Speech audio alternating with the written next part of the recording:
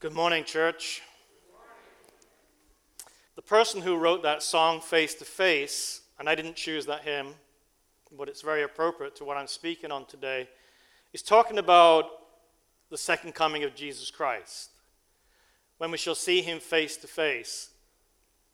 And it also uses the word raptured in a different context than we normally think of the rapture. So this morning I'm going to speak on prophecy and the rapture, because there is a gentleman who is telling everybody that next Sabbath these pews are going to be all empty. Not just a few of them, but all of them. Because God's people are going to be raptured secretly to meet the Lord in the air. How many of you have heard about that teaching? May 21. So I'm going to address that briefly this morning and talk about what the true rapture is really all about. Let us pray. Gracious Father, we invite the presence of your Holy Spirit to be with us. Bless everybody that's here this morning, Lord. I believe that you've brought them here. It's not by accident that they're here, and that they're wanting to hear your voice speak to them. We thank you, Lord, for the gift of your Holy Spirit. May he dwell in each one of us here. May he bless and make your word come alive this morning. For we ask these things in the blessed name of Jesus, our Lord and Savior. Amen.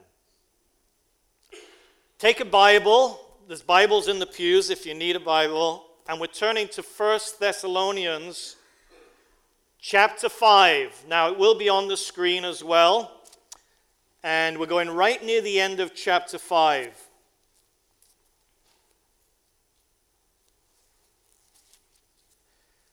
I will give you the page reference for the Bible in the pew. And we are on page 1841. 1841. I'm going to be reading verses 19 through 21.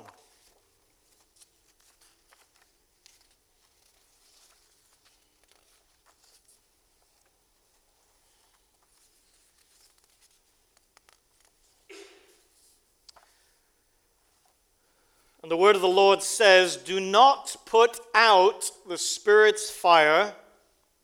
Do not treat prophecies with contempt.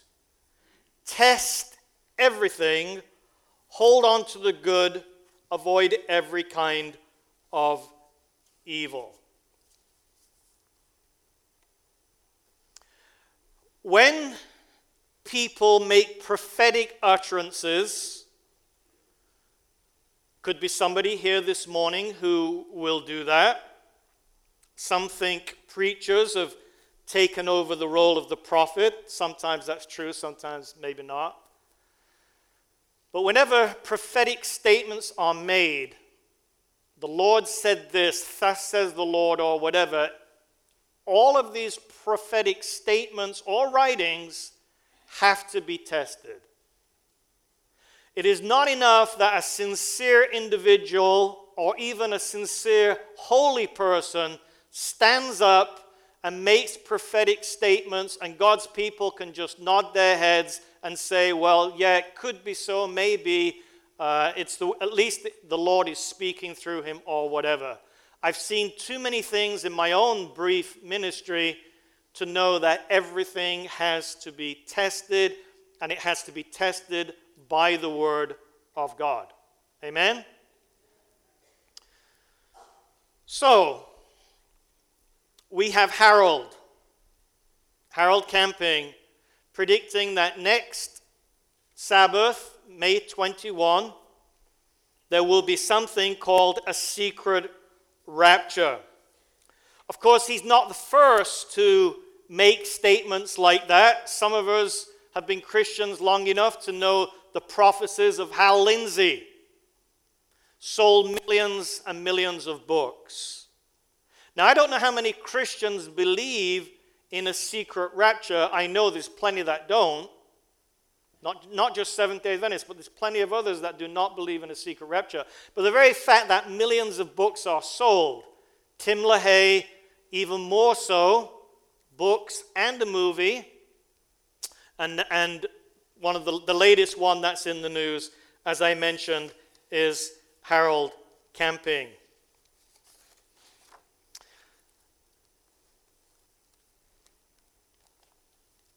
One of our writers started their article on the secret rapture this way. An airline pilot relaxes in the cockpit of his Boeing 747 flying over the Atlantic towards London's Heathrow Airport. But at the moment, his mind isn't on flying. These pilots have a hard time concentrating, don't they? It's on his gorgeous senior flight attendant for whom he feels a powerful physical attraction. Suddenly, he has to see her now. So leaving his first officer in charge of the plane, he exits the cockpit. But what he finds is the last thing he'd expected. She grabs him, claws at his arms, presses her face into his chest. She's weeping, she's terrified. People are missing, she says. They're just gone. The pilot is incredulous, but a few moments of checking persuade him that this is true. People are screaming, leaping from their seats, trying to find their missing friends and loved ones, and suddenly the penny drops. It clicks. He knows what's happened. It's the rapture. And he's been left behind. That essentially is what you have in Tim LaHaye's, actually called the Left Behind series. And it's amazing to me that Christians who, by and large, all believe the Lord is coming back,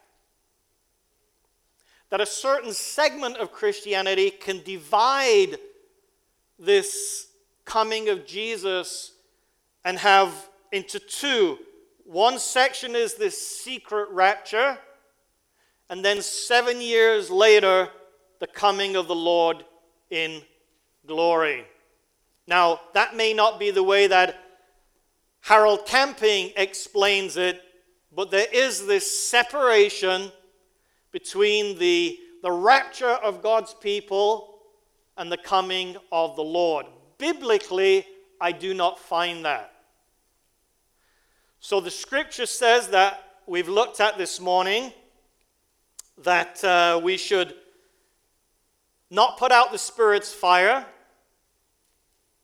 We are not to treat prophecies with contempt. I imagine in the early Christian church, if you read 1 Corinthians, that in their house churches they had numerous people who were prophesying. It was not an unusual thing. With Seventh-day Adventists, we think it's unusual in the sense that, well, it was in one person, Ellen White, in the 19th century. Biblically, prophecy was all over the place. Many in the Old Testament prophesied, and in the New Testament, lots and lots of Christians. And if ever you're trying to understand the relationship between the gift of tongues and the gift of prophecy, go to 1 Corinthians chapter 14, because there it's dealt with extensively. This obviously was an issue in the early Christian church. Not that people should not speak in tongues, and certainly from our text this morning, not that they should not prophesy, but that everything has to be done in a way that God is glorified, in an orderly way, and in a way that enhances worship and doesn't detract from worship. So as Seventh-day Adventists who do believe strongly in the gift of prophecy, we do not feel that these gifts were just for the first century. Some Christians do believe that. We believe that the gifts of God are needed to build up the church through the centuries until the Lord comes. Right? Are you with me this morning? Or you are like the pilot sleeping in the cockpit?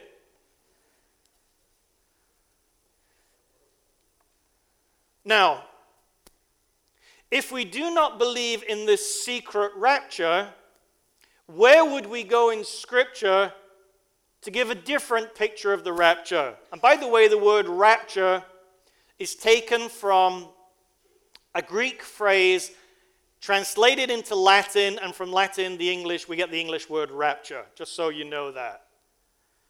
So Seventh-day Adventists, in a sense, believe in a rapture, but not a secret one. So where would you go in Scripture? You can speak to me this morning. Where would you go in Scripture to show that the rapture of God's people is not a secret affair? Where would you go? Okay, Revelation 1:7. Somebody read Revelation 1:7. Revelation, the last book of the Bible, chapter 1. Couldn't be easier to find that. Verse 7. Who has it? Besides me.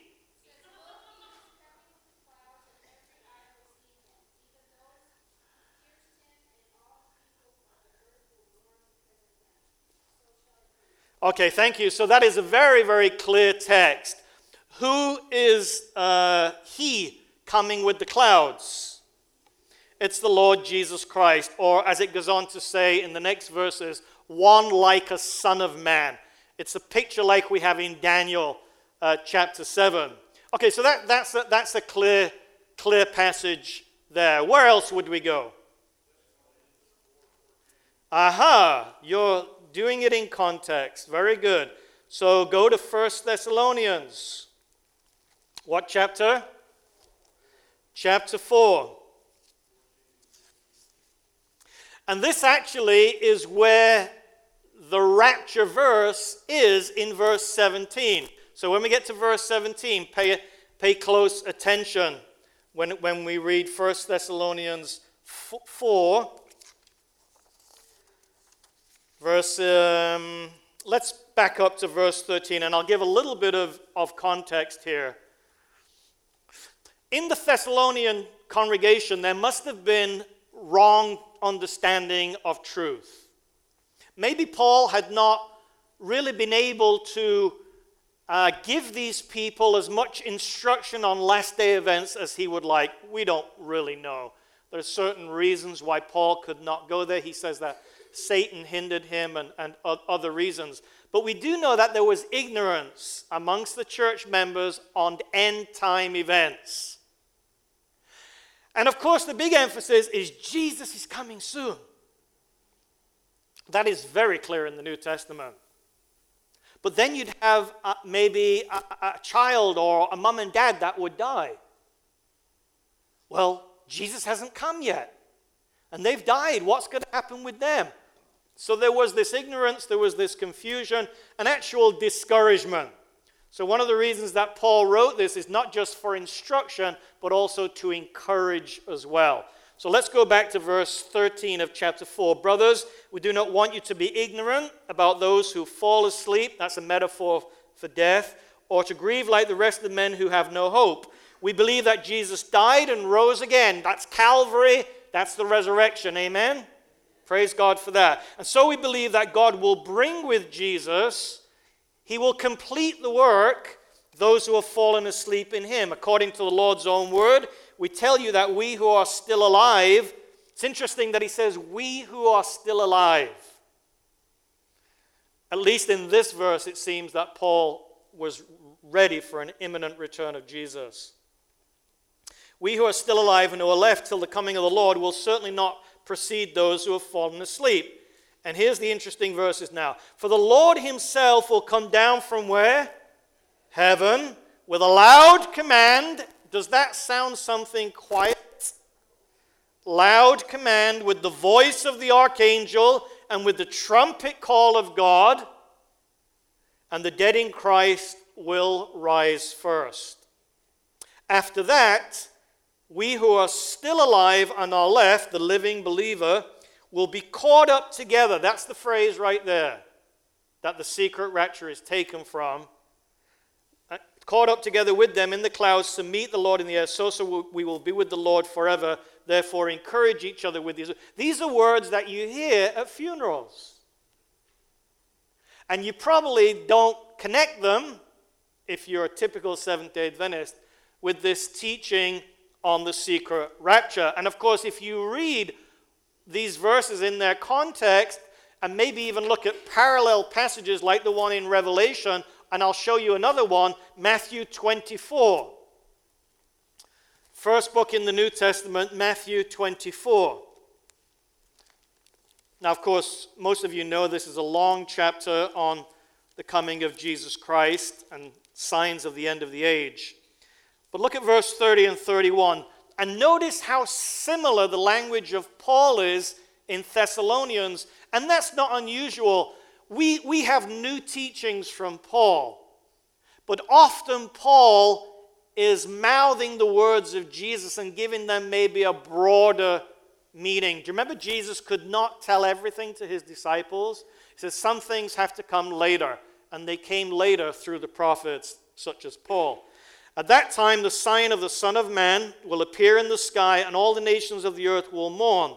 They will see the Son of Man, this is Jesus' favorite phrase for himself, coming on the clouds of the sky. They will see it with power and great glory, and he will send his angels with a trumpet call, and they will gather his elect. Who are the elect? The ones who believe and trust in Jesus Christ, whether they be dead in Christ or living in Christ. His elect from the four winds, from one end of the heavens to the other. Now, in the light of Matthew 24, verse 30 and 31, and in light of 1 Thessalonians 4, 16 and 17, very similar language, could you ever come to the conclusion of a secret rapture? No. So something has been imposed on the text and on the thinking of Christians. Historically, we know that the teaching, the secret rapture, came from the time of the 19th century, and through two men, Scofield and Darby, the Scofield Reference Bible, some of you have it in your library, was put together. And it was a study Bible. I'm using a study Bible this morning. I'm encouraging you to use a study Bible. If you don't have one, buy one. For $30, $40, you should be able to get a good study Bible. It's one of the most cost-effective ways of understanding the Word of God. In fact, the Adventists have recently put one out called the Andrews Study Bible, which I'm encouraging you to purchase, and some of you have. And if you'd like to see a good study Bible, then talk to me and let me know, and I can give you photocopies and you can look at the study note. They're not all created equal. And what we believe, well, we'll just take this page here. The red type here is the Word of God, Scripture. This is inspired, right? The study notes underneath, which are quite brief here, are not necessarily inspired. So we have to make that distinction. Unfortunately, some people didn't do that with the Scofield Reference Bible. They seem to look on the study notes as inspired as the text. And in those study notes, there was something what we call dispensationalism. Dispensationalism divides God's work up in history. There was a time of law, there was a time of grace, and so on and so forth. And out of this teaching came the distinction between Israel and the church. So when you hear a lot of discussion about the importance of sending money to the nation of Israel, I'm talking in Christian churches now, and rebuilding the temple, and having sacrifices in the temple in Jerusalem, maybe kicking those Muslims out from the Temple Mount, and because that was the place where Abraham sacrificed and so on, then it's all wrapped up in this dispensationalism teaching. And out of this has emerged this teaching on the secret rapture. Now, you and I may not know all the historical facts on these things, though I'm sure we can, if we're interested enough, we can find out information. In fact, in our church library, we have some books by a man called Froom, green books, that are just packed with some really interesting information that can give you the development of some of these teachings. Now, there's probably very few people in this room this morning that are overly interested in the historical development of these, what I consider wrong ideas. It is good to know at least something of the origin of these teachings. And by the way, these men were British, so watch out for these Brits. They can lead you astray if you're not careful. But we do have material in our library that is going to be incredibly helpful if you want to go deeper into these dispensationalism and some of these teachings that are out there. I'm not sure how many Christians it affects, but I know that if million of people buy Hal Lindsey's books and many million buy Tim LaHaye literature, plus go to the movie, then it must be affecting a lot of Christians. And when Harold Camping makes his prophetic announcements that next Sabbath, May 21, those who are genuinely God's will be secretly raptured away. And when it's in the national media, and when you meet people on the streets of Sacramento, as I have done, and see them touring the nation, then it seems that a preacher needs to address some of these things. We know that the teaching of the second coming of Jesus is all over the New Testament. It is a big teaching. Some say it's in every 25th verse of the New Testament. I don't know if that's correct or not. But I do know this, that this text gives us a very different picture of the coming of Jesus than something that is secret. No, we will see, we will hear, the wicked who are going to be left behind mourn. So it's not something that's done in a corner, so to speak. Now, what about these dates, setting dates, and so on and so forth? Well, chapter 5, the beginning of chapter 5 deals with that. So let's go, carry on. Don't know if this is a good chapter division or not, probably not, but chapter 5, verse 1. Now, brothers, about times and dates, we do not need to write to you. Now, Jesus has addressed that issue. Wherever you have preachers, teachers who are saying on this date such and such a thing will happen, always be cautious there. Date setting is usually wrong. Now, brothers, about times and dates we do not need to write to you, for you know very well that the day of the Lord, another phrase for the second coming of Jesus Christ, will come like a thief in the night. So is this suggesting a secret rapture? The idea of a thief coming in the night? While people are saying peace and safety, destruction will come on them suddenly as labor pains on a pregnant woman, and they will not escape. Who will not escape? Who's going to be judged negatively at the second coming of Jesus?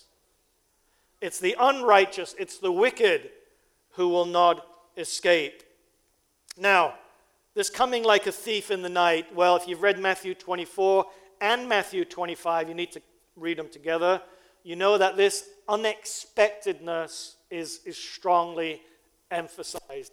I've just come back from England, as some of you know, and we had somebody very close to the family who had a car that a thief had their eye on. You don't have nice cars like that, do you? It's best to have old junky stuff so that no one gets envious of your car. So anyway, somebody was eyeballing, targeting that car. And so they broke into the house at night. So the owners of the house, the owners of the car, they're asleep. They're in bed asleep. And the thieves break in, and lo and behold, eureka, what do they find in the kitchen? Car keys. Uh-oh. Mistake number one. And so one of these thieves, I think there were three of them, one of these thieves was brave enough to break in, climb in through a small space, find the car keys, go out the front door where the car was. That meant they had to unlock the door while everyone's sleeping. Pretty brave thief, don't you think? And then steal that car. Now, were the owners of the car expecting a thief? No. And they never would have left their keys, their car keys, in the kitchen if they would have thought that a thief would break in that night. So this idea of unexpected is there, but it seems to me the unexpected is more for the wicked than it is for the righteous. Because the righteous are not to be surprised by these things. Aren't we supposed to be looking for signs of the return of Jesus Christ? When you go through Matthew 24, that's strongly emphasized, likening fruit on a tree or buds on a tree to the coming of the Son of Man, the day of the Lord in Scripture. And so in chapter 5 here, as we just wrap this up, verse 4, "But you, brothers, are not in darkness, at least not as ignorant as the wicked, so that this day should surprise you like a thief." You shouldn't be surprised, because Jesus has given lots of information about when he's coming back. Not that we know the day and the hour, and not that we can tell people the day and the hour, but we should be on our tiptoes, looking at the signs, interpreting the times, and saying our Lord will be here soon. "But you are all sons of the light and sons of the day, and we do not belong to the night or to the darkness. So then let us not be like others who are asleep, but let us be alert and self-controlled. For those who sleep, sleep at night, and those who get drunk at night. But since we belong to the day, let us be self-controlled, putting on faith and love as a breastplate and the hope of salvation as a helmet. For God did not appoint us to suffer wrath, but to receive salvation through our Lord Jesus Christ. He died for us so that whether we are awake or asleep, we may live together with him. Therefore, encourage one another and build each other up, just as in fact you are doing." I know that there's a tendency in the Seventh-day Adventist Church. I mean, it's even in our name, Seventh-day Adventist. Do you ever explain to people what that name means? Seventh day refers to what? The commandment, the fourth commandment, lays a special emphasis on the importance of the fourth commandment keeping God's 10 commandment laws. But what about Adventist? It's talking about the return of the Lord Jesus Christ, talking about the day of the Lord, talking about the greatest cataclysmic event in human history. The Bible writers struggle to find the language to express. How do you express the inexpressible? For us, we call it the blessed hope. It's like Jesus finishing his salvation work, in a sense, isn't it? Because then he gives us a glorified body. Our body is changed. We spent some time this morning talking about the frailty of David's body, the frailty of David's mind. So many of us can relate to his mistakes, to his sins. The glorious second coming of Jesus gives us a body like Christ's glorious body. There will be a rapture. Do Seventh-day Adventists believe in the rapture? What would you answer? Yes, we believe in a rapture. We believe that we are snatched up, as the Living New International Bible has it. And I'm sure there are other translations that are very appropriate too. But we are caught up to meet the Lord in the air. But there's going to be nothing secretive about that. Though many, the majority perhaps, it will be unexpected. Another dangerous teaching tied in with this whole dispensationalist scenario is that people will have a second chance. So just be aware of that. It's not something that we can bury our heads under. We have to confront some of these false teaching. And the New Testament does not teach a second chance. What Adventists believe fits in very well here. We believe that there's a judgment work going on in heaven now. Now, there are different phases of the judgment, right? So when Jesus comes back, that's a certain phase of judgment. It is a judgment day. Judgment in favor of God's people and against the non-believer, right? So we're pretty clear on that. But there's other phases of judgment. And the investigative judgment or the pre-Advent judgment, the fact that Christ is our high priest in heaven now, is also spoken of in Adventist language in terms of judgment. When Christ comes back, it's like the universe will be settled. At least the unfallen universe will be settled. Who is safe to save? And the ones who are safe to save are not the goody two-shoes Seventh-day Adventists. The ones who are safe to save are those who are covered with the blood of Christ. The ones who keep the commandments of God and have faith and trust in the Lord Jesus Christ. And then you and I will spend 1,000 years, whether that be literal or symbolic, 1,000 years, Adventists interpret that in a literal way, again involved in a work of judgment. At least seeing that God is totally fair, God is totally just in his decision making. Let's thank God for such, in my mind, such a clear teaching in Scripture on how the Lord Jesus Christ, that the emphasis is more on the how and the importance of this event than it is on the when. And the when is always in terms of urgency.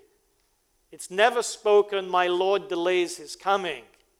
God has his timetable. He's working according to his timetable. And you and I have to be clothed in the righteousness of Jesus Christ and ready at any moment. If the soldier goes asleep on duty in the first century at least, he would be executed. So let's stay awake and be ready and waiting for our Lord Jesus Christ. Father in heaven, we thank you again for your goodness and your love towards us.